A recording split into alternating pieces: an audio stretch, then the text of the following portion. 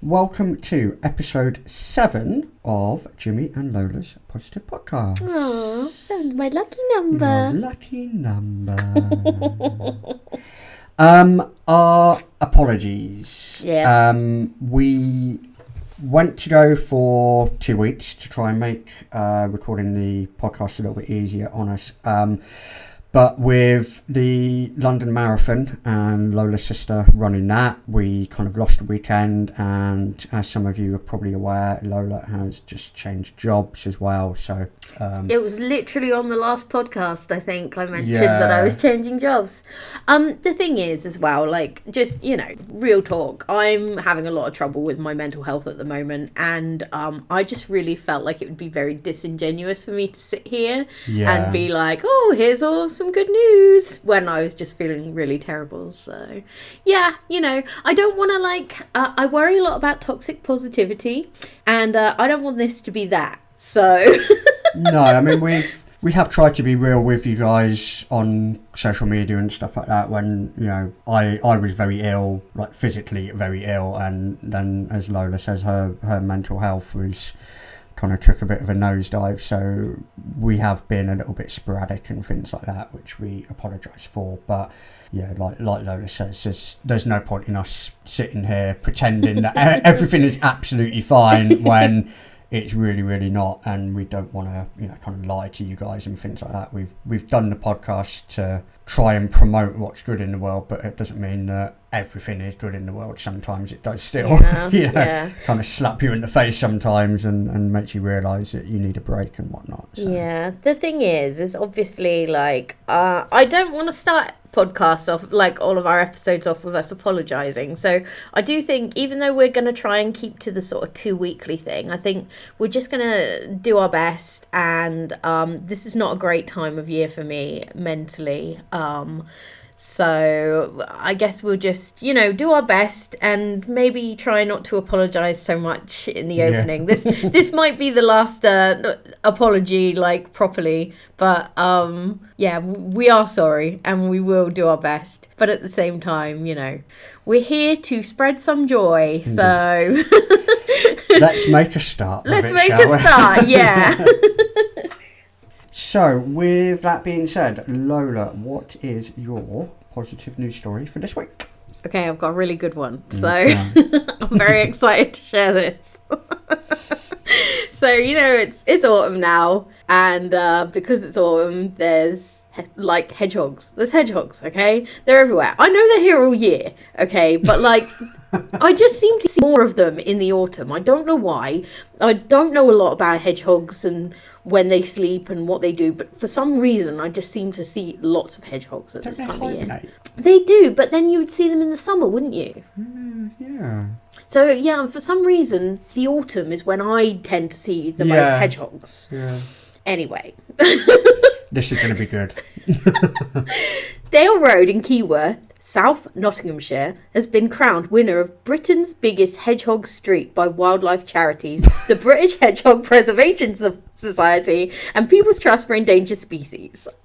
Are hedgehogs endangered? Apparently. I had no idea. That's probably why I don't see them. Oh, wow. Yeah, that's sad. Yeah, they're like a kind of British phenomenon, really. Yeah, they are. So, Dale Road. Impressively, the street has a whopping 42 hedgehog highways that link over 30 gardens on Dale Road with each other, as well as with neighbouring streets and gardens. Community spirit has been the key to helping hedgehogs, with residents working together to drill small gaps in walls and garden fences to allow the creatures to pass through. A team of locals led by Jennifer Manning Oren. Sorry, I'm sorry if I'm saying that wrong. Have been working to make Keyworth hedgehog friendly since July 2021. They've been installing hedgehog houses.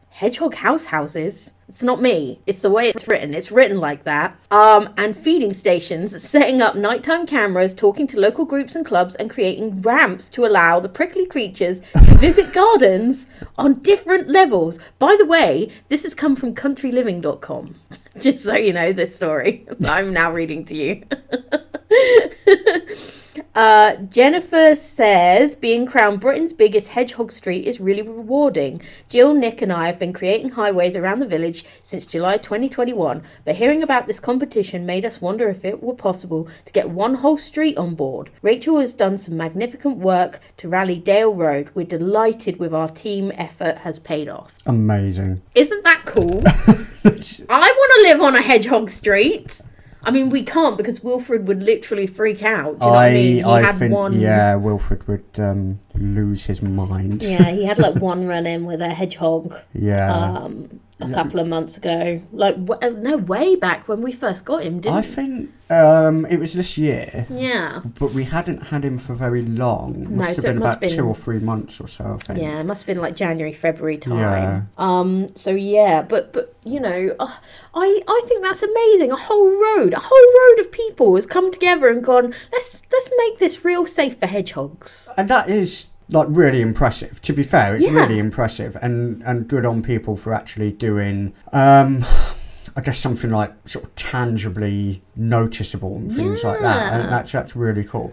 And like I said, I had no idea that hedgehogs were potentially sort of endangered and things like that. You just kind of assume that they'll always be there. Yeah, but they've always sort of been part of like British wildlife, but that's the trouble, isn't it? You know, you don't think about it until they're gone. Like with endangered species, you take them for granted. But you know, I think if there's like more sort of like focus on the issue, and if people realise that they're endangered and that they need more help, then you know, I think that can only be a win, really. It's probably quite an easy thing to do in the grand scheme of things as well. I mean, when we bought this house, the previous owners had like a sort of hedgehog house and things like that in the garden. Yeah, like we say with Wilfred, it's not really something that we can potentially actively do as much. Like, no. I don't think, you know, if a hedgehog turns up in our back garden, we're not really going to do anything about it. It's kind of free to be there, but there's enough other animals in our street and things like that anyway. Yeah, I mean, obviously, like we want our garden's quite a nature friendly sort of garden anyway. We get a lot of visitors and things like that, and I would have liked to continue with the hedgehog house and feeding the hedgehogs, but to be honest with you, at the moment I'm just trying to find somewhere where I could in fact put that, because we've still got the house. And I'd just like to maybe somewhere in the front so that it's away from Mr. Wilfred. And potential little bitey incidents and things like that, and he'd just end up hurting himself. But I mean, if anybody has like any green space, though, I would really encourage them to sort of like, you know, look into wildlife in their area. And a lot of the time, I mean, I have a bird feeder. I don't top it up as much over the summer. I top it up every week during the winter, sort of spring months. But over the summer, I haven't really topped it up. It makes an incredible difference. Like just being able to kind of sit and look out of your own back garden, or look into your own back garden and see, you know, we get some amazing is it murmurations, we get bird displays and things like that, and you know, we get insects and everything sort of flitting about and everything. It's a really good we've got a couple of bug hotels in our garden, and we've got a log pile as well just at the back, and like I say, the bird feeder and all of that. So I'd quite like to put in a bee watering station. There's little bits that you can do. So good on to a whole street like that. Coming together. I think that's nice to see, like community spirit like that. You know, you don't get that very often, I don't think, in this day and age. One shared goal as well, which is always quite a good thing as well. Yeah, well done, Nottinghamshire. Yeah, well done. Well, Jimmy, what is your positive news story this week? So, my positive news story this week comes from Nature Communications. It's quite long-winded, and I'm going to have to do like a sort of Diet Coke version of it, basically. But a team of engineers in Australia have developed a sponge. Ooh. And that's it. Just a sponge. That's my news story. No, so it's a high-tech sponge. It's similar to like this silica gel packets that you get if you ever get deliveries and things like that. And basically what you do is put in water vapor, and as soon as the water is in the sponge, there is then a sort of chemical reaction which converts it into pure hydrogen. And what that means is that essentially you could basically just use water vapor, use a sponge to convert it into hydrogen, and then you would have a new fuel cell for cars, lorries, trains, anything that you wanted, basically. Any type of vehicle. And there is absolutely no emissions whatsoever other than water, basically. That is very cool. Very, very cool indeed. At the minute, a 10 square feet of the material can produce 24 gallons of hydrogen every hour. That is kind of a bit of a misnomer, really. What they've said is that if you were to say convert every Australian average house basically into your stereotypical family usage, you'd need sort of a 100 square feet area, so it's still a long way off actually being used kind of in any big I guess kind of lorry or vehicle or anything like that. There is a company in New Zealand who's trying to basically hydrogenise, which is a really difficult word to say, a fleet of lorries, with the idea being, especially in Australia as well, because it's so massive, that being able to come off sort of your traditional fossil fuels and things like that. Their usage is just a lot more practical and things like that, similar to the story that I had the other week about hydrogen trains in Germany. It's that sort of thing, because the country is so big. They're really wanting to sort of push ahead with it. Yeah. The most I guess interesting fact about it is that it could basically be kind of relatively bone dry. You just need a humidity percentage of about 4%. Okay. And it would then work absolutely fine. Which again, obviously, for a country like Australia, where it is bone dry and roads just go on and on and on, is something that, if they can get it to work, could be kind of revolutionary. Again, I'm picking a lot of big words today that I can't say. Lots of big words. Yeah, it's a big word for Elmo. But yeah, so if they can do it, and certainly there appears to be absolutely no reason why, other than as most things, just the cost of the materials and things like that, basically. Yeah. I do think that infrastructure is just generally very overlooked. Do you know what I mean? And if you can have like green infrastructure, that's a big word for Elmo. Big word for Elmo. In a country, I think that everything else, it has like a knock-on effect then, doesn't it, with everything else? Yeah, and I think that's really important. I think, if you can sort of have like green transportation, everything else just follows on from that. So absolutely. I mean, especially countries like Australia, which are so big on sort of natural mining for materials and things like that. Anyway, the country is so vast that if you can change one thing like this, like you say, everything else then kind of follows, that you'll be able to just kind of feed down the pipeline of other things. If you can put it onto a train, and you can put it onto a lorry, you can then put it onto a van and a car and motorbikes and things like that. They're just kind of follow naturally anyway. So. Yeah, I think that's so important, honestly. I think it's really cool to hear more stories like this of these ideas and things being put into practice. It kind of gives me hope, because ecologically we're not doing very well here on planet Earth.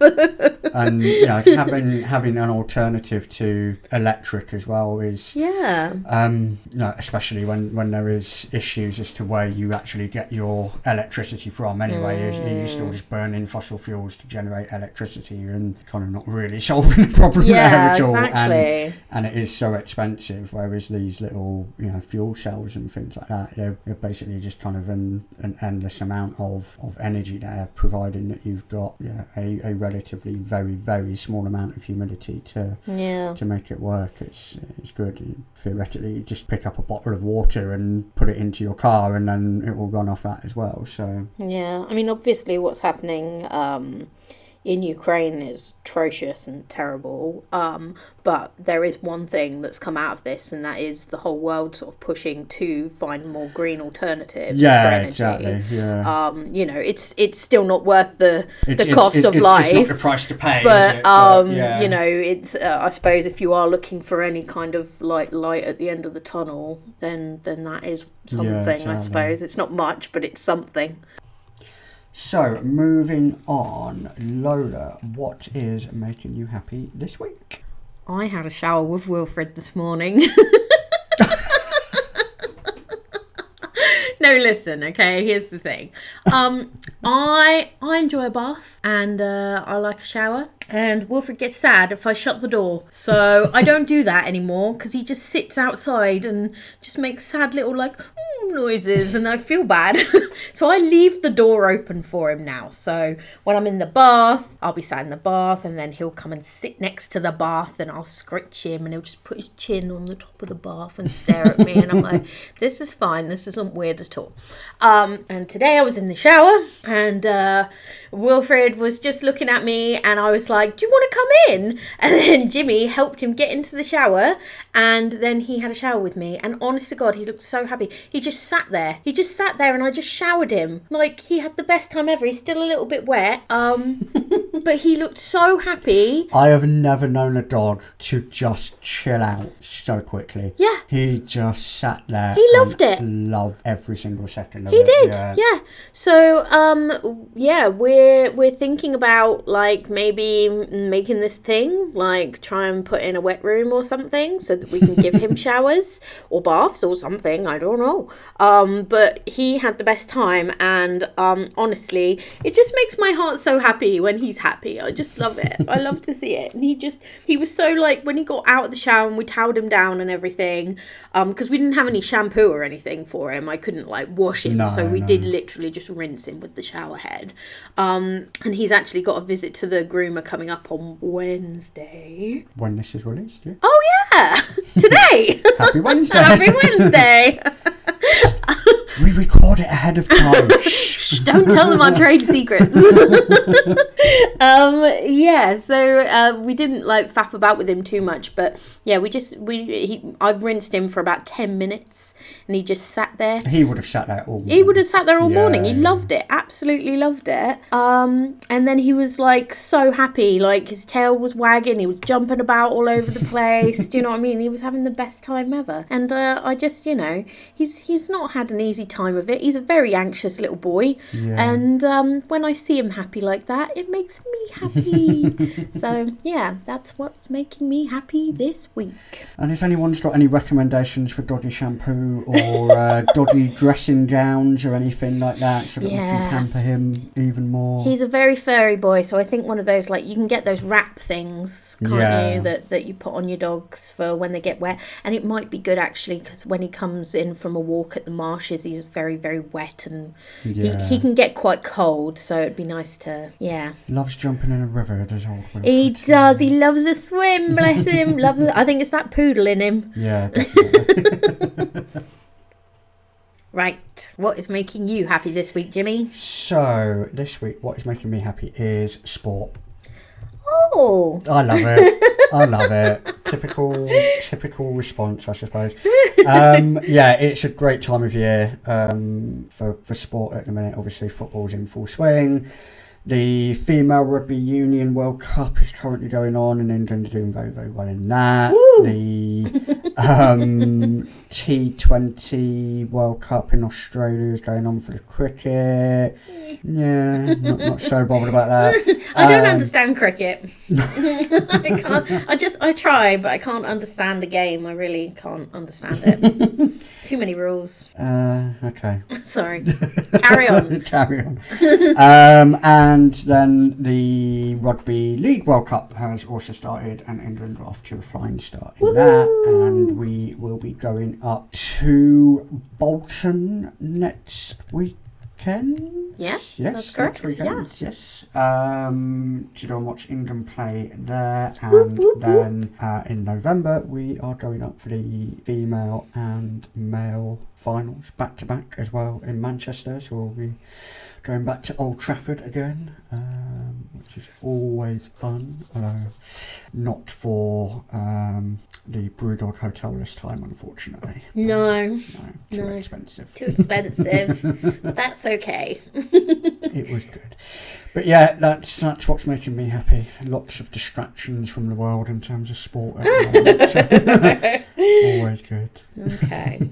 Well, that's nice. I'm very excited about the Rugby World Cup because I've, again, never been to a live rugby game. No. Not a proper one, do you know what I mean? Like, Yeah, I did yeah. at school and college. Like, it's not the same. No, not quite similar No, levels. it's not really the same thing, is it? But yeah, so it's always fun to learn new things and see new places and revisit. The wonderful world of Bolton. Listen, I've never been to Bolton. I don't know. You know, it could be fantastic. It could be the best place on earth. Who knows? Oh dear. I will temper your expectations, I feel, off mic. Oh. Right, that is our episode for the week, episode 7. Hooray! All complete and in the bag until it gets edited and Yeah. sorted out properly. I'm sorry if this one's been a little bit weird. We've had some weird takeouts this time. Yeah. We had some funny moments, and so there might be a bit of a weird energy. So I'm just going to apologise for that in advance. And we've been talking about, because we have quite a few outtakes now from the last 7 episodes. So maybe we'll do like a Christmas blooper reel or something. Yeah. Basically random noises followed by one of us laughing. Yeah. That's what it is. Yeah. Obviously, as we say every week, feel free to get in touch with us with any positive news stories or events or anything that you've got. You can email us at Jimmy and Lola's Positive Podcast @gmail.com. We are on Twitter and Instagram at JLPosPod, and you can donate into the fund for getting us better equipment and making this work on our Ko-fi page, which is ko-fi.com/JLPosPod. I think that's it for episode 7. Yeah, I think we did. We made it. We did it. We did it. Sat here for an hour to do a 25-minute episode, which says an awful lot about how off the walls we are today. Yeah, honestly, this is it's been fun though. Yeah. Good vibes. Good vibes. Thank you very much, guys, and we will be back hopefully in a couple of weeks for episode 8. Yeah. Take care of yourselves, be good to each other, and we'll see you soon. Bye. Bye.